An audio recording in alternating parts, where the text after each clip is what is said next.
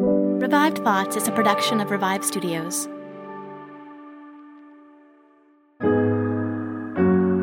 This is Troy and Joel, and you are listening to Revive Thoughts.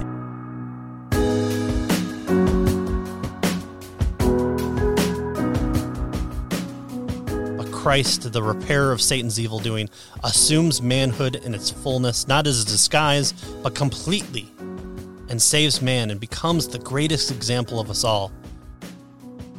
Every episode, we bring you guys a different voice from history and a sermon that they delivered today. We're listening to Gregory of Nyssa. We're going back. This is preached in the year 383 in Cappadocia, and this sermon would be preached during a festival called Epiphany. Joel, we have been doing this for over 2 years. Yeah. Which means we have brought sermons from men who are on pretty much every continent. Minus Antarctica. Minus Antarctica. So if you guys know of anybody, a good preacher from the past whose sermons are found in Antarctica, let us know. And from all across the spectrum of time that the church has existed. It's always fun to do these really early sermons. You wouldn't believe it, but we always hear back from listeners who are touched and amazed that a sermon from almost 2,000 years ago is still so important to them today. But we also always warn our listeners that things were different back then. The church was working through core ideas and beliefs, and that the people, the way they thought and talked were just different. I always remind myself that these really early guys, when we talk about the cities, this is the way I kind of put it in my perspective. When we talk about the cities Paul wrote letters to, we talk about them as once a part of the Roman Empire, and we have to go get all that context to understand those letters better. But to these guys, those cities are just cities inside their own country. They have no idea that the empire they are in is ever going to collapse. If you're an American, it's as if you're reading a letter to Chicago or LA or maybe Omaha. Like, those are just cities in the country you live in. It's not a big deal. And when you think about the Bible experience from that perspective, that kind of enlightens you to how far back you're going.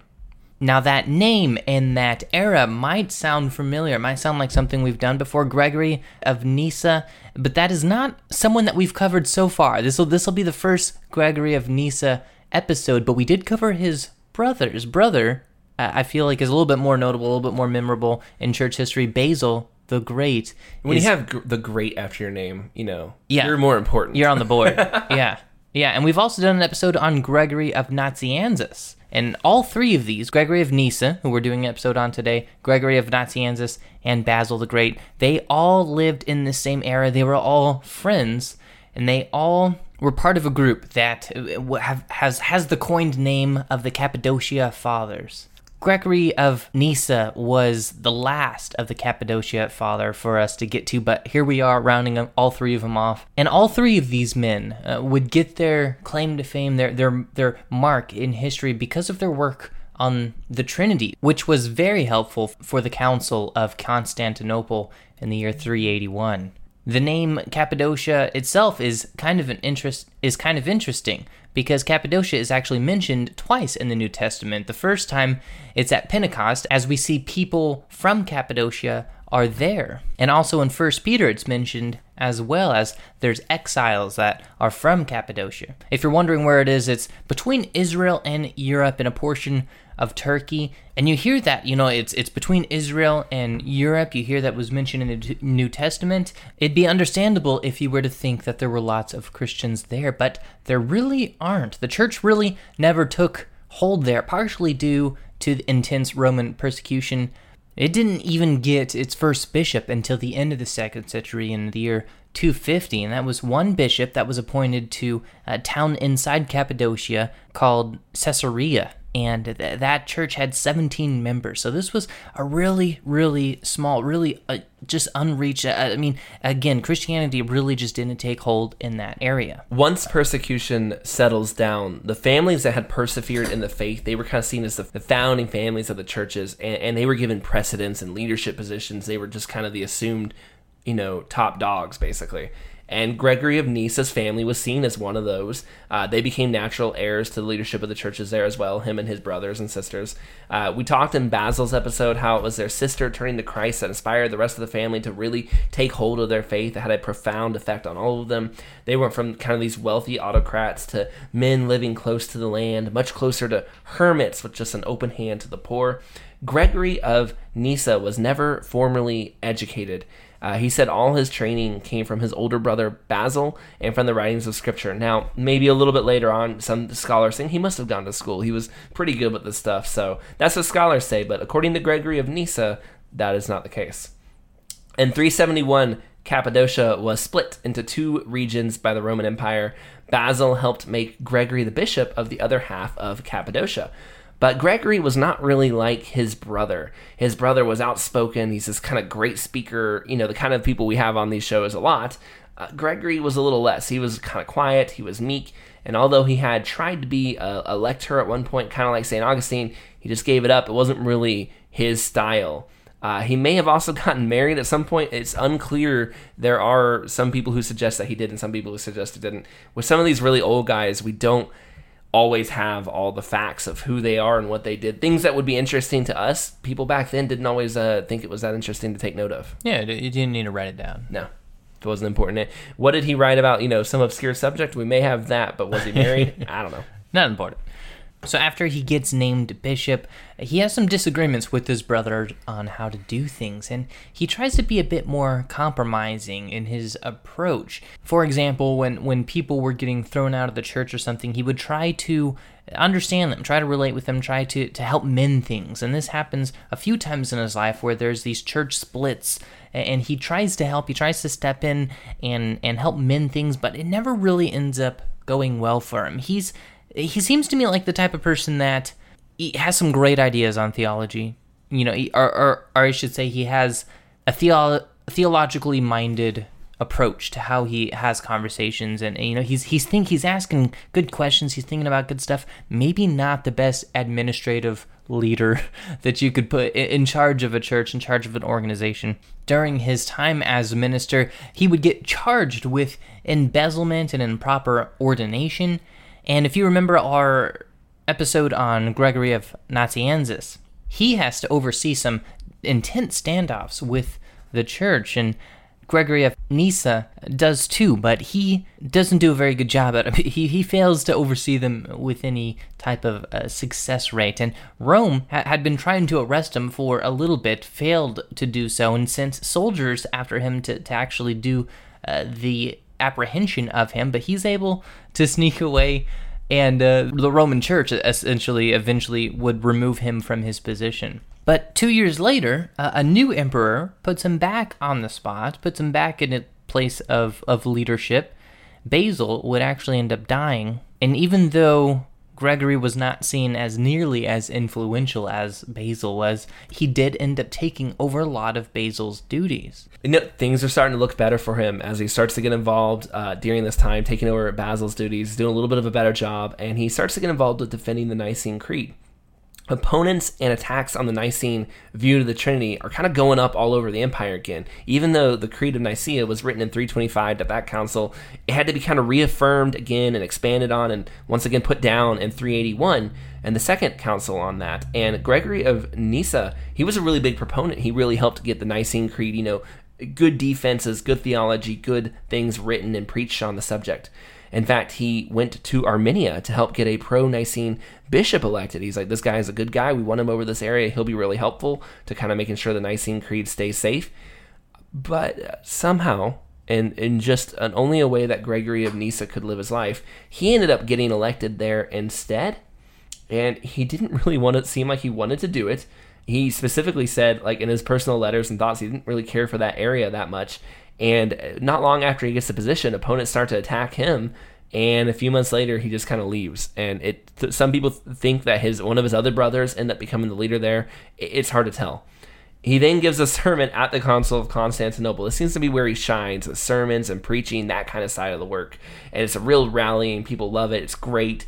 He then was seen as so good at that when another great preacher died, they called him in to be the one who gives his eulogy, and that went really well. This is, again, where he's shining at, his ability to just preach the word of God and make God known to people. Later in his life, he is sent to Arabia to help find a resolution to who would be the bishop there. There seemed to be a conflict between these two people of who were supposed to be bishop. They sent him there, and he was unsuccessful. as he seems incapable of making peace at all. And after he died around the year 394, there still had not been decided who the bishop was supposed to be there. I don't even know why you would have sent him, because he seems pretty bad at this side of the job. His later years were just marked with conflict. People questioned him on everything, and he just seemed like he was always in fights with his over how he, his life and over theology all the way to the end of his days. What's the easiest choice you can make? Window instead of middle seat? Picking a vendor who sends a great gift basket? Outsourcing business tasks you hate? What about selling with Shopify? Whether you're selling a little or a lot, Shopify helps you do your thing, however you cha-ching. Shopify is the global commerce platform that helps you sell at every stage of your business. From the launch your online shop stage to the first real-life store stage, all the way to the did we just hit 1 million orders stage. Shopify's there to help you grow. Whether you're selling scented soap or offering outdoor outfits, Shopify helps you sell. Wherever and whatever you're selling, Shopify's got you covered. Sign up for a $1 per month trial period at shopify.com/try. Go to shopify.com/try now to grow your business, no matter what stage you're in. Shopify.com/try.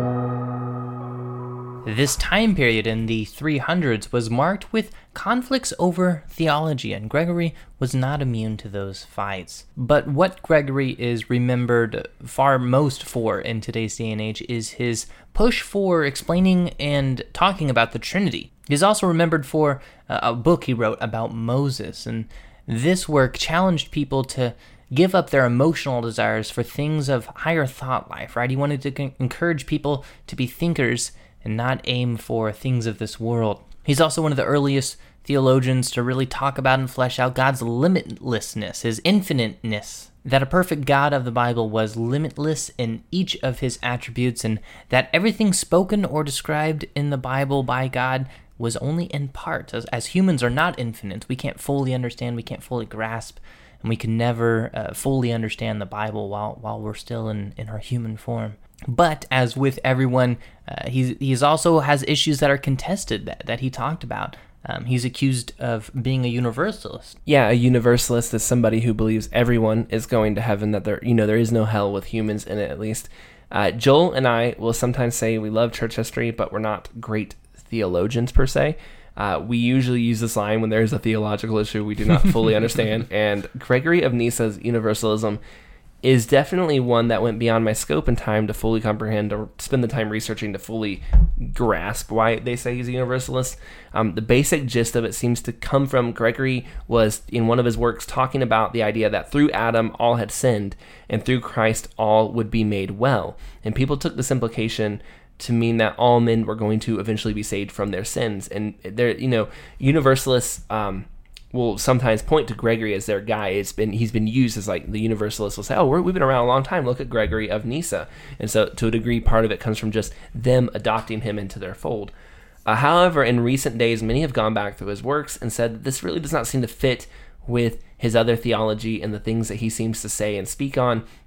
He definitely held, as many Catholics did at that time, as many of the theologians from the era that we did, to a purgatory that would refine people by fire. But would every single person be refined by that fire? I found several quotes of his that talk about punishment for those who don't believe. There's certainly ambiguity and uncertainty. He's a little vague. And scholars who are re-looking into Gregory are asking the question if maybe we've been assuming him wrong and that this is not exactly true, especially because the Catholic Church itself did not believe that he was a universalist, has never held him to be a universalist, and he's, obviously one of their guys in a sense. Basil, his brother, was also definitely not a universalist, so he would have really broken from his brother in rank on this one. And we don't see maybe the evidence too, but you might come from this perspective. We at Revised Studios certainly reject a universalist perspective on Scripture and would not even really put that forward if we thought that was something he really proclaimed and we preached about a whole lot. We believe there's definitely a lot of incredulity and enough reason to believe that's probably not an accurate read on his beliefs. But if this possibility makes you uncomfortable, we understand, if you think, I don't even want to take the chance that I'm hearing that, got a sermon for you you might like, Lemuel Haynes, Universal Salvation. It's a really early one where Lemuel Haynes, this African-American, Puritan preacher, they call him, from the late 1700s, early 1800s, completely rips on universal salvation. That's much more close to what Joel and I believe completely on that. So go check that one out if you're just not digging this one. But I think there's a lot of good reasons to believe that that's not it. That's more of a group of people taking him in more so than his actual beliefs. All right, so despite all of the contentions and tough life, Gregory of Nyssa preaches this sermon about baptism and what God does during baptism. This sermon is a powerful sermon that looks at how God uses water, an everyday object, to bring life to his people.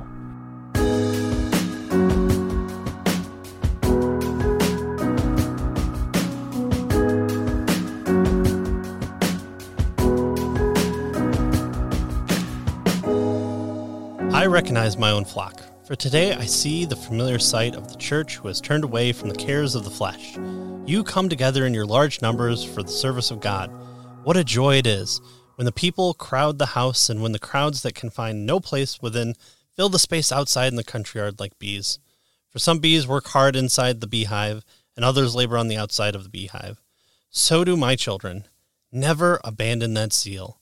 For I confess that I feel a shepherd's love, and I wish, when I am set upon this watchtower, to see the flock gathered round around the mountain's base. And when it happens to me, I am filled with wonderful passion, and speak with more pleasure in my sermon, as the shepherds do when they see their flocks. But when things are not like this, and you are straying off into the distance, as you did lately on the Lord's Day, I become troubled. And I consider the question of leaving here, and seek the Mount Carmel, like the prophet Elijah, or for some cave all alone might be better. For men in depression, they naturally choose loneliness and solitude. But now when I see you crowding around here with all your families, I am reminded of the prophetic saying that Isaiah proclaimed long ago, when addressing the coming of the church with her good and numerous children, "Who are these that fly as a cloud, and as doves with their young to me?" Yes, and he adds and says, "The place is too strait for me. Give me a place that I may dwell," Isaiah 49:20. For these predictions, the power of the Spirit was making reference to the populous church of God, which was afterwards to fill the whole world from the end to end of the earth. But now that the time has come and bears in its course the remembrance of the holy mysteries, purifying man, mysteries which purge out from soul and body even that sin which is hard to cleanse away, and which brings us back to the goodness of our first state with God. Therefore, it is you, the initiated people, who are gathered together, and you also bring other people, leading them as if you were good fathers, the uninitiated to the perfect reception of the faith. And I rejoice over both, over you that are initiated because you are enriched and with a great gift, and over you that are uninitiated because you have a great expectation of hope, the remission of what is to be accounted for, release from bondage, and a future close relationship to God. Soon you will be free and have boldness of speech, and in place of servile subjection to sin, there will be equality with the angels. For these things and all that follow from them, the grace of baptism secures and bestows on us. Therefore, let us leave the other matters of the Scriptures for other occasions, and abide by the topic set before us today. Christ to us was not born that long ago, and yet his generation was before all things, sensible and intellectual. Then he is baptized by John that he might cleanse him who was defiled, that he might bring the Spirit from above and exalt man to heaven, that he who has fallen might be raised up, and he who has cast him down might be put to shame. Do not marvel that God showed such great earnest in our cause, for it was with thought and care on the part of him that wronged us that the plot was laid against us. So it was with forethought on the part of our Maker that we are saved, and Satan, that evil charmer, framing his new device of sin against our race, put on a serpent's disguise, a disguise worthy of his own intent. Entering in his impurity into what was like himself, he became earthly and mundane as he was in desire, when he became a creeping thing. But Christ, the repairer of Satan's evil doing, assumes manhood in its fullness, not as a disguise, but completely, and saves man and becomes the greatest example of us all. He sanctifies the first fruits of every action, and to leave to his servants no doubts in their zeal for the faith. Belief then is a purification from sins, a remission of trespasses, a cause of renovation and regeneration. By regeneration, understand regeneration conceived and thought, not discerned by bodily sight. For we will not, according to the Jew Nicodemus and his somewhat slow thoughts, change the old man into a child. And we do not form a new man from one who is wrinkled and gray-haired to a baby, as if we put back the man again into his mother's womb. But we do bring back, by royal grace, him who bears the scars of sin, and those who have grown old in evil habits, they turn into the innocence of a baby. For as the child newborn is free from accusations and from penalties, so too the child of regeneration has nothing for which to answer. He has been released by royal bounty from accountability, and this gift is not the water that bestows, for in that case mere water is a thing more exalted than all creation, but by the command of God.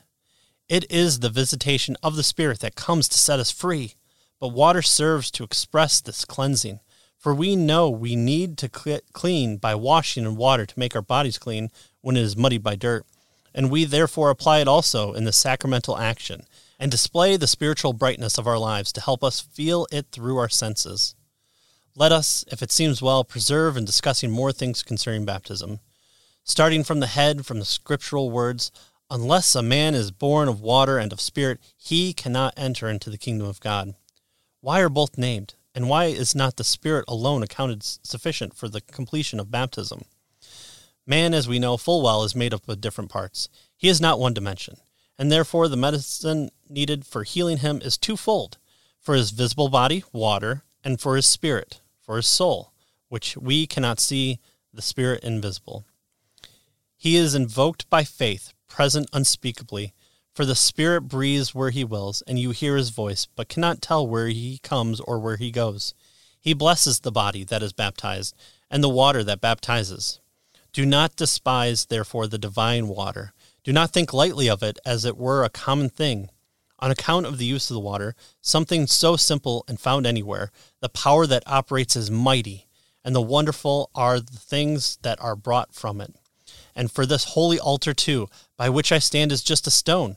It is ordinary in its nature, in no way different from the other slabs of stone that built our houses and adorn our pavements.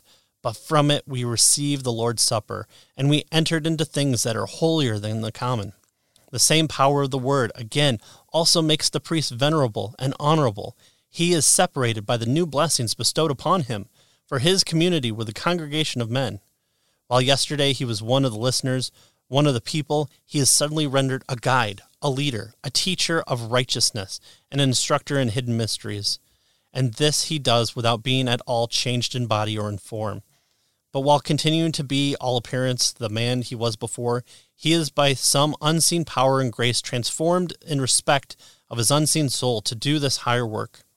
And so there are many things which, if you consider it, you will see that their outward appearance is unpleasant, but the things they accomplished are mighty. And this is especially the case when you collect instances from the ancient history. The rod of Moses was an old stick. And what is that? Just common wood that every hand cuts and carries, and eventually gets thrown into the fire. But when God was pleased to accomplish by that rod those higher wonders that surpass the power of language to express, the wood was changed into a serpent. And again, at another time, he plagued the water, and now made the water blood. And then later made to issue forth a countless brood of frogs. And again, he divided the sea, completely cut it to its depths without flowing together again. Likewise, the mantle of the one of the prophets, though it was but a goat skin, made Elisha renowned throughout the whole world. And the wood of the cross was used for the salvation of all men, though it is, as I am informed, a piece of a poor tree, less valuable than most trees are. So a bramble bush showed to Moses the manifestation of the presence of God. So the bones of Elijah raised a dead man to life. So clay gave sight to him that was blind from the womb. And all these things, though they are matter, without soul or sense, were made the tools for the performance of the great marvels brought about by them. After they received the power of God, now by a similar line of reasoning, water also, though it is nothing but just water, renews the man to spiritual regeneration. After the grace from above hollows it, to speak concisely everywhere, the power of God and his operations are always incomprehensible and incompatible of being reduced to rules by man. For he easily produces whatever he wills, while concealing from us a shred of knowledge of his methods. Here also the blessed David, applying his mind to the magnificence of creation, spoke that verse which is sung by all. O Lord, how manifold are your works! In wisdom have you made them all. The wisdom he was able to perceive, but the art behind the wisdom he could not discover. Let us then leave the task of searching into what is beyond human power and seek that which shows signs of being partly within our understanding. What is the Lord's command? Baptizing them in the name of the Father, the Son, and the Holy Spirit. Matthew 28:19. How in the name of the Father? Because he is the primal cause of all things. How in the name of the Son? Because he is the maker of the creation. How in the name of the Spirit? Because he is the power to perfect all. We bow ourselves, therefore, before the Father, that we may be sanctified. Before the Son also we bow, that the same end may be fulfilled. We bow also before the Holy Spirit, that we may be made what he is in fact and in name. There is not a distinction in the sanctification, in the sense that the Father sanctifies more, the Son less, the Holy Spirit in a lesser degree than the other two. Why then do you divide the three persons into fragments of different natures and make three gods, different than one another, while from all of you do receive one and the same grace? As, however, examples always help an argument become more vivid to the hearers, I propose to instruct the mind of the blasphemers by an illustration, explaining by use of earthly and lowly matters those matters which are greater and invisible to the senses.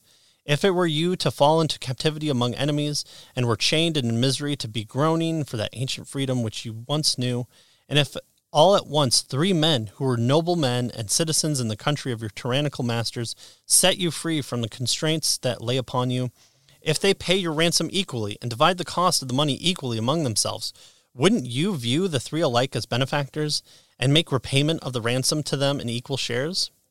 Since the trouble and cost of your behalf was the same to all of them, this we may see, so far as illustrations go, for our aim with it is not to render a perfect account of faith. Let us return to our main point. I find that not only do the Gospels, written after the crucifixion, proclaim the grace of baptism, but even before the incarnation of the Lord, the ancient Scripture everywhere prefigured this likeness of our regeneration. It is not clearly spoken in its form, but foreshadows were there of the love of God to man. And as the Lamb was proclaimed by anticipation, and the cross was foretold by anticipation, so also was baptism. For it was shown by action and by word. Let us recall its types to those who love good thoughts worth remembering.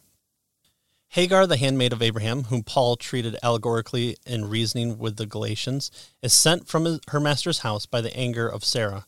For a servant suspected in regard to her master is a hard thing for lawful wives to bear. She was wandering in desolation to a desolate land, with her child Ishmael at her breast. And when she was in dire straits for the needs of life, and soon was herself ready to die, it was then an angel unexpectedly appeared, and showed her a well of living water. And drawing on it, she saves Ishmael. Behold then, a sacramental type, how from the very first chapters of Scripture it is by the means of water that salvation comes to him that is perishing. Water that was not before, but was given by an angel's means. Again, at a later time, Isaac, the same for whose sake Ishmael was driven with his mother from his father's home, was to be married. Abraham's servant is set to find the match, so as to secure a bride for his master, and finds Rebekah at the well. And a marriage that was to produce the race of Christ had its beginning, and its first covenant, its first prayer, by the water. Yes, and Isaac himself also, when he was ruling the flocks, dug wells at all parts of the desert. And the other people stopped and filled them up, for a type of all these impious men of later days who hindered the grace of baptism, and talked loudly in their struggle against the truth. Yet the martyrs and the priests overcame them by digging the wells, and the gift of baptism overflowed the whole world.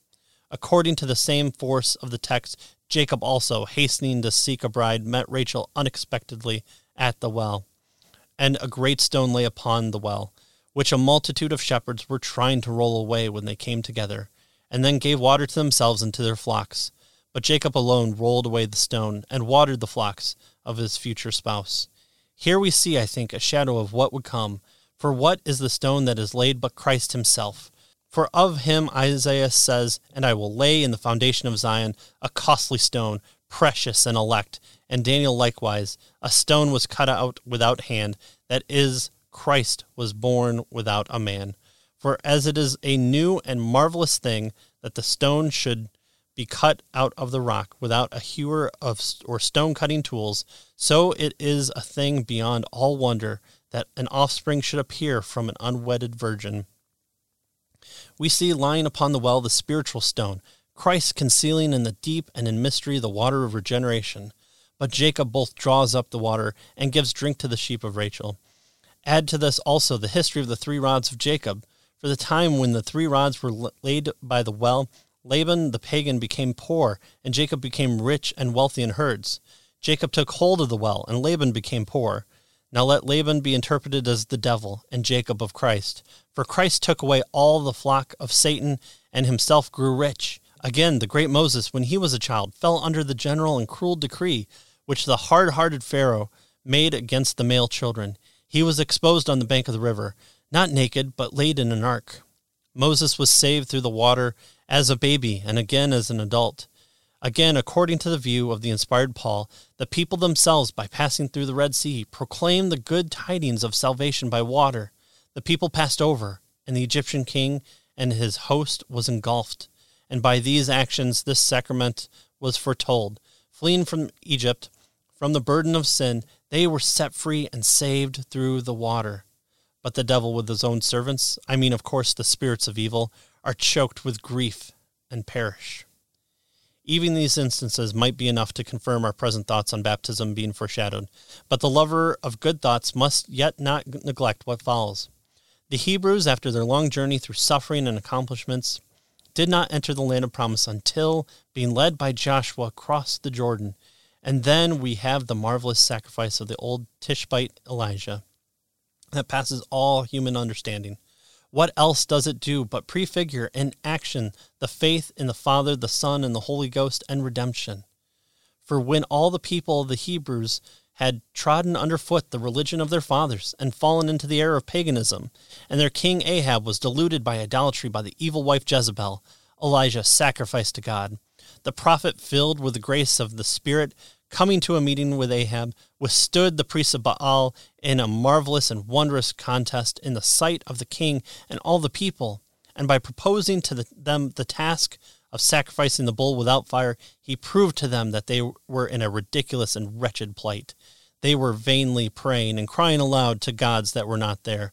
At last, himself invoking his own and true God, he accomplished the test, proposed with further exaggerations and additions. For he did not simply by praying bring down the fire from heaven upon the wood when it was dry, but challenged and showed the attendants to bring abundance of water. And when he had 3 times poured out the barrels upon the wood, he kindled at his prayer the fire from out of the water. Even though water worked against the fire, he wanted to show with superabundant force the power of his own God. Now by that wondrous sacrifice, Elijah clearly proclaimed to us the importance of baptism that would later come.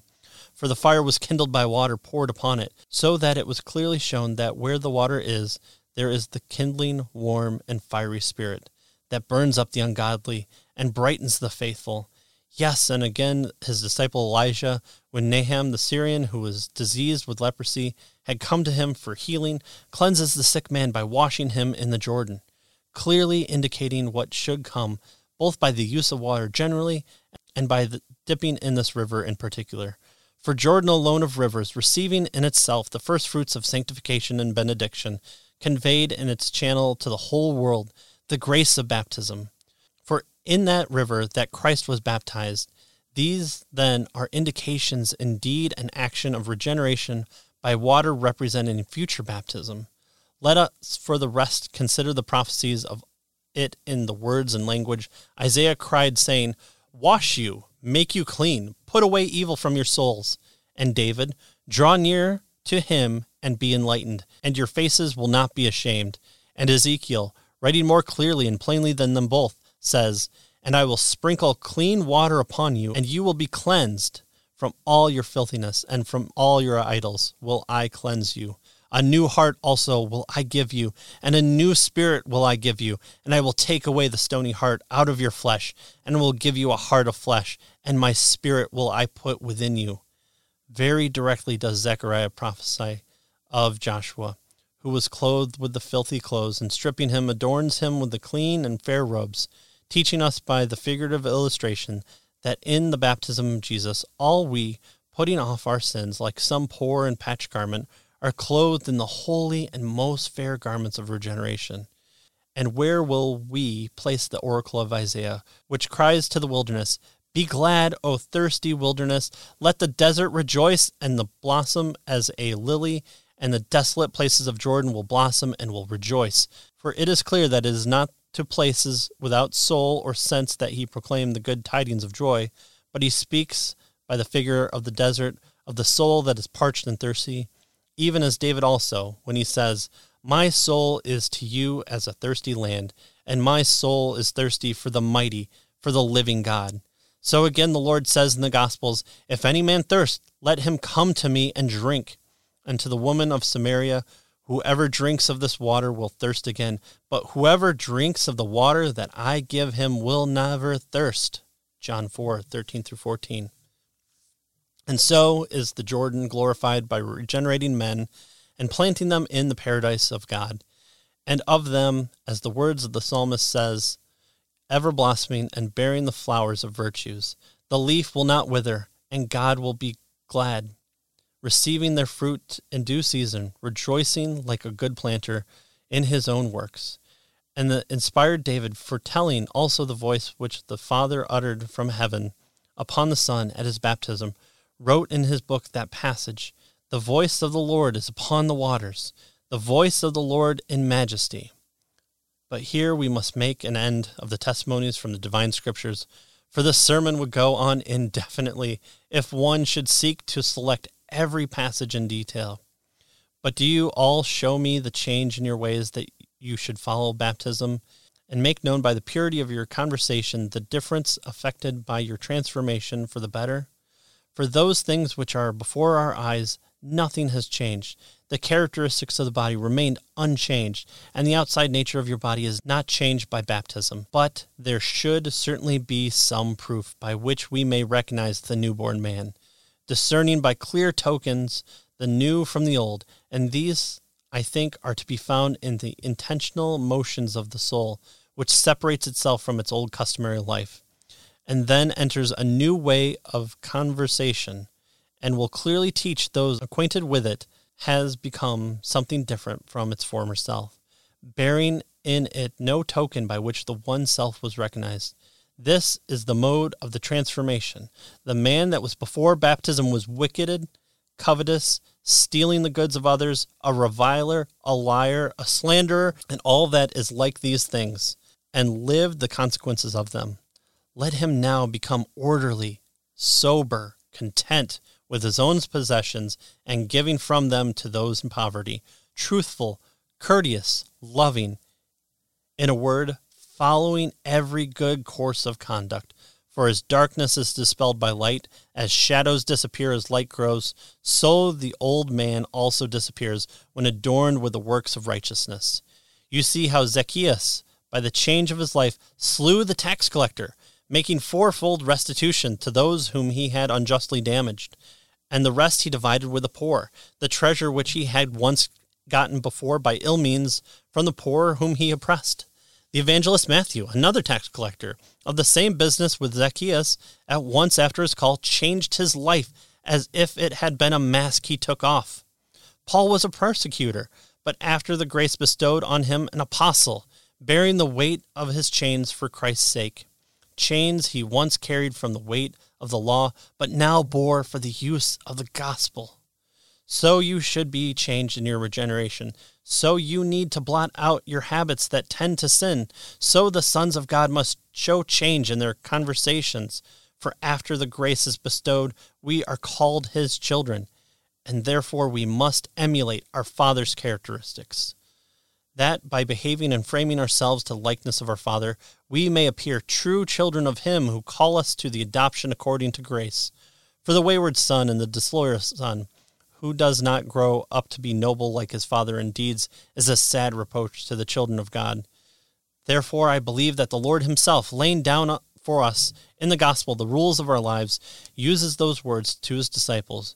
Do good to them that hate you.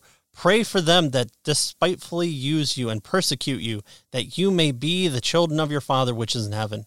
For he makes his sun rise on the evil and on the good, and sends rain on the just and the unjust. For then he says they are sons when, in their own ways of thought, they are fashioned in loving kindness towards them, after the likeness of the Father's goodness. It is the works after the dignity of adoption that the devil plots most intensely against us, pining away the envious glances when he beholds the beauty of the newborn man, who is earnestly moving towards the heavenly city, from which the devil fell, and he raises up against us fiery temptations, seeking earnestly to ruin us of that second adornment, just as he did of our first state in the garden. But when we are aware of his attacks, we will repeat to ourselves the apostolic words, as many of us who were baptized into Christ were baptized into his death. Romans 6:3. Now if we have been conformed to his death, sin from now on is surely a corpse, pierced through by the javelin of baptism, just as that fornicator was thrust through by the zealous Phinehas. Numbers 25:7-8. Flee therefore from us, ill-omened one, for it is a corpse you seek to ruin, one long ago joined to you, one who long since lost his senses for pleasure. A corpse is not captivated by wealth. A corpse slanders no one. A corpse does not lie, snatches not at what is not its own, reviles no one who encounters it. My way of living is regulated by another life. I have learned to despise the things that are in this world, to pass by the things of the earth, to hurry to the things of heaven. Even as Paul explosively testifies that the word is crucified to him, and he to the world. These are the words of a soul truly regenerated. These are the utterances of the newly baptized man, who remembers his own profession to give up the world and to cling only to Christ. We will do well in what remains to end our discussion by turning it to the loving giver of so great a blessing, offering to him a few words as the requirement of great things. For you truly, O Lord, are the pure and eternal fount of goodness, who justly turned away from us, but in loving kindness had mercy upon us. You hated and were reconciled. You cursed and blessed. You banished us from paradise and recalled us back to it. You stripped off the fig tree leaves and unseemly covering, and put upon us a costly robe. You opened the prison and released the condemned. You sprinkled us with clean water and cleansed us from our filthiness. No longer will Adam be confounded when called by you, nor hide himself, convicted by his conscience, cowering in the thicket of paradise. No longer will the flaming sword encircle paradise around and make the entrance inaccessible to those that draw near. But all is turned to joy for us that were the heirs of sin.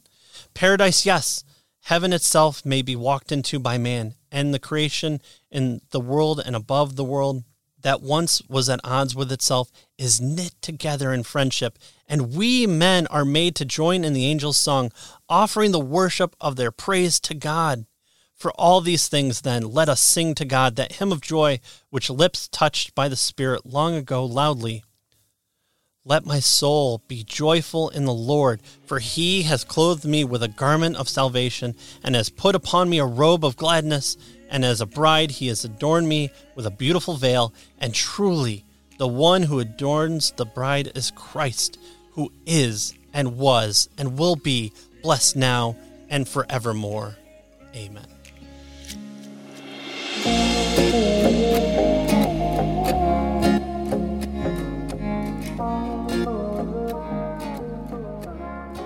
I hope you enjoyed this sermon. I did. It's fun. I love doing sermons from these really, really back there guys. Just hearing people talk about our faith, the same faith that we have today that is living in our hearts. and just hearing and thinking about people who just so long ago were living for that at a time, honestly, when it was harder to live for it.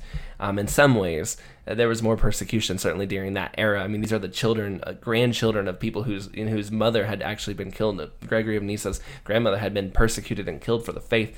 And so to hear them talking about this God that we serve and how he's a life giver, to hear how water is used as a life giving, to hit some of the examples he used in the Old Testament of water that gave life, Jacob's wells, that's not one that you usually go to when you think of the great works of God. Yeah, I think he did a really good job, and it just reminded me, and I think the whole point of the sermon was, these objects, water, bread, they in them of themselves are not some special, super magical thing. Absolutely not.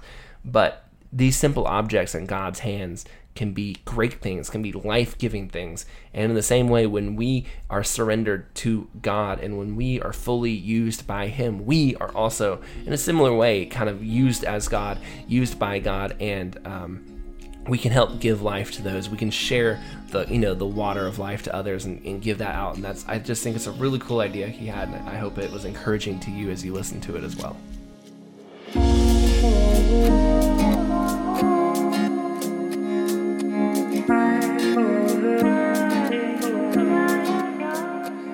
Thank you for listening to today's episode of Revived Thoughts. Today's sermon was narrated by Patrick Studebaker. Patrick is one half of the Cave to the Cross podcast. He does that with his mentor, Tony. He also runs a multimedia and website development business, supporting small churches and Christian creators. He lives in South Michigan with his wife and 2 girls. He also likes watching bad sci-fi B-movies. Thanks again for Patrick narrating this episode. And Patrick has narrated episodes for us before, so if you want to check out some of his earlier work, you may recognize him from such episodes such as Gregory of Nazianzus, which was another episode he did for us. So he's done 2 of the 3. It's hard to read these old ones. Yeah. Give him credit. Definitely say thank you, Patrick, in the comments somewhere or something like that if you can, because it's not easy to do. We would absolutely love it if you shared this episode with a friend, told some people about it, shared another episode you love of Revived Thoughts, just kind of got the word out on what we're doing here. This project that we've been doing for over 2 years now, I think is really important. I think a lot of people have been deeply encouraged by it, and the stories and the inspiration, all of that is doing a lot for people's faith. But people can't hear these things if no one lets them know we're doing it. So we highly encourage you, shoot it to a friend, shoot it to your pastor, let someone know about what's going on here. You never know what an episode of Revived Thoughts might do. It may deeply encourage someone right when they need it. So we appreciate when you do that, and we hope you will. This is Troy and Joel, and this is Revived Thoughts.